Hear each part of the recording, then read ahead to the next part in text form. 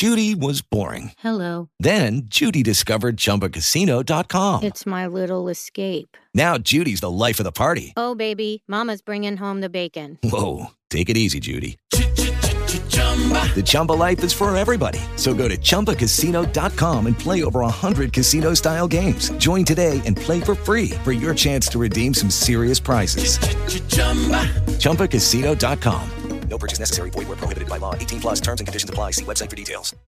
Last time it happened on Farley Hill, the sheriff, Tommy, Allison, and Troy chased the criminal through the cornfields and finally caught up to Tommy Smith in a muddy mess of an adventure.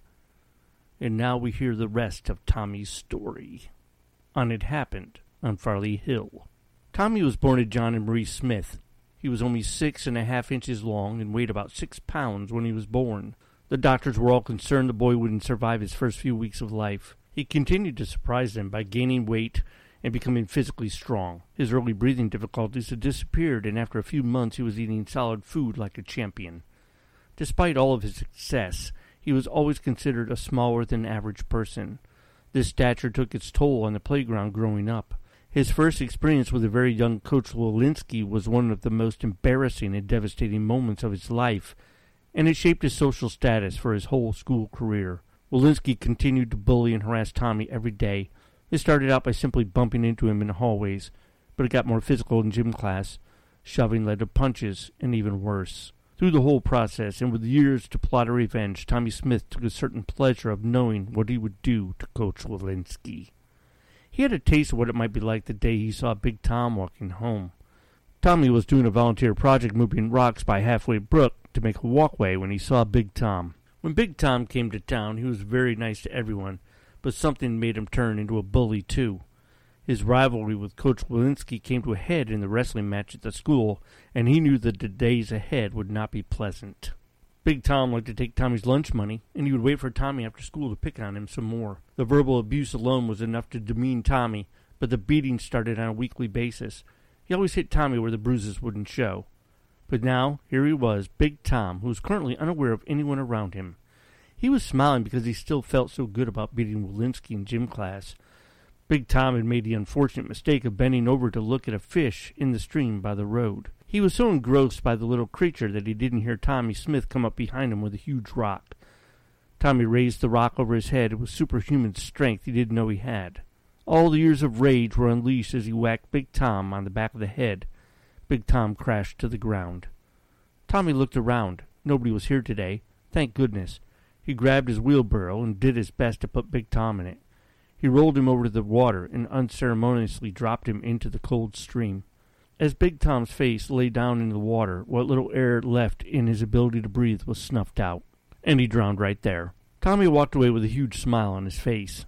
Tommy's plan for Wallenski would take more time. He began plotting when he was only 10 years old. When the Adirondack Balloon Festival came to town, Tommy made it a point to volunteer for any aspect of it that he could. Though it was hard work, he was rewarded by multiple participants who were more than willing to teach Tommy everything they knew about operating a hot air balloon. They would spend countless hours with him, and eventually Tommy was allowed to practice takeoffs and landings with them. By the time Tommy was 16, he was the most knowledgeable balloonist in the nation, and the funny thing is nobody realized how good he was. It was at that point he quit volunteering and he quit going to the festival. It doesn't take long for a small town to forget what they don't know. Tommy's next act at age 18 was to write in Wallenski's yearbook. Wallenski had brought his book to a graduation party and left it on the couch while he went for another beer from the keg. Tommy took quick action and wrote the words about turning the coach's world upside down. When Wallenski returned and saw the book lying open, he picked the book up and read it. Looking around to see who had done it was useless, as he was currently in this room alone. Wallenski would forever assume a girl had written it to him as a form of flirtation. It wasn't until the final moments of his life that Wallenski would realize how wrong he had been. On the fateful night, Tommy sent Wallenski a note. It read, "Meet me at Cove Point on Halfway Brook at 9 p.m. Wallenski was on time when he saw the big balloon with the red, white, and blue stripes inflated and tethered to the ground. He walked up and found Tommy Smith waiting for him. Wallenski looked at Tommy strangely and asked, "What's this all about?" "Funny you should ask," Tommy said as he pulled the rope for more flame into the balloon. "What this is all about is a business proposition where you'll make lots of money But to find out about it, you have to go for a ride in my beautiful balloon. I don't know about beautiful, but I'll go with you for a ride. Where are we going? Tommy laughed. There's nowhere to go but up. Wallenski crawled into the balloon using the small steps placed in front of the basket. His butt nearly got caught between two ropes, but he wiggled his way through. Tommy undid the ropes holding them down, and they quickly lifted into the air. Wallenski looked around the basket. There was a shovel, a rake, a baseball bat, and a bucket of beer. Wallenski had to admit that the view outside was literally breathtaking. He could see all parts of Fort Anne, and he carefully moved around the basket to get a better look. It was then he saw Tommy holding a beer bottle already opened. It was Wallenski's favorite brand, so he grabbed it from Tommy and drank half of it down. The beer was ice cold, so Wallenski took another big sip. Wallenski then said, "Now start talking about this big business venture you're pitching." Tommy laughed out loud.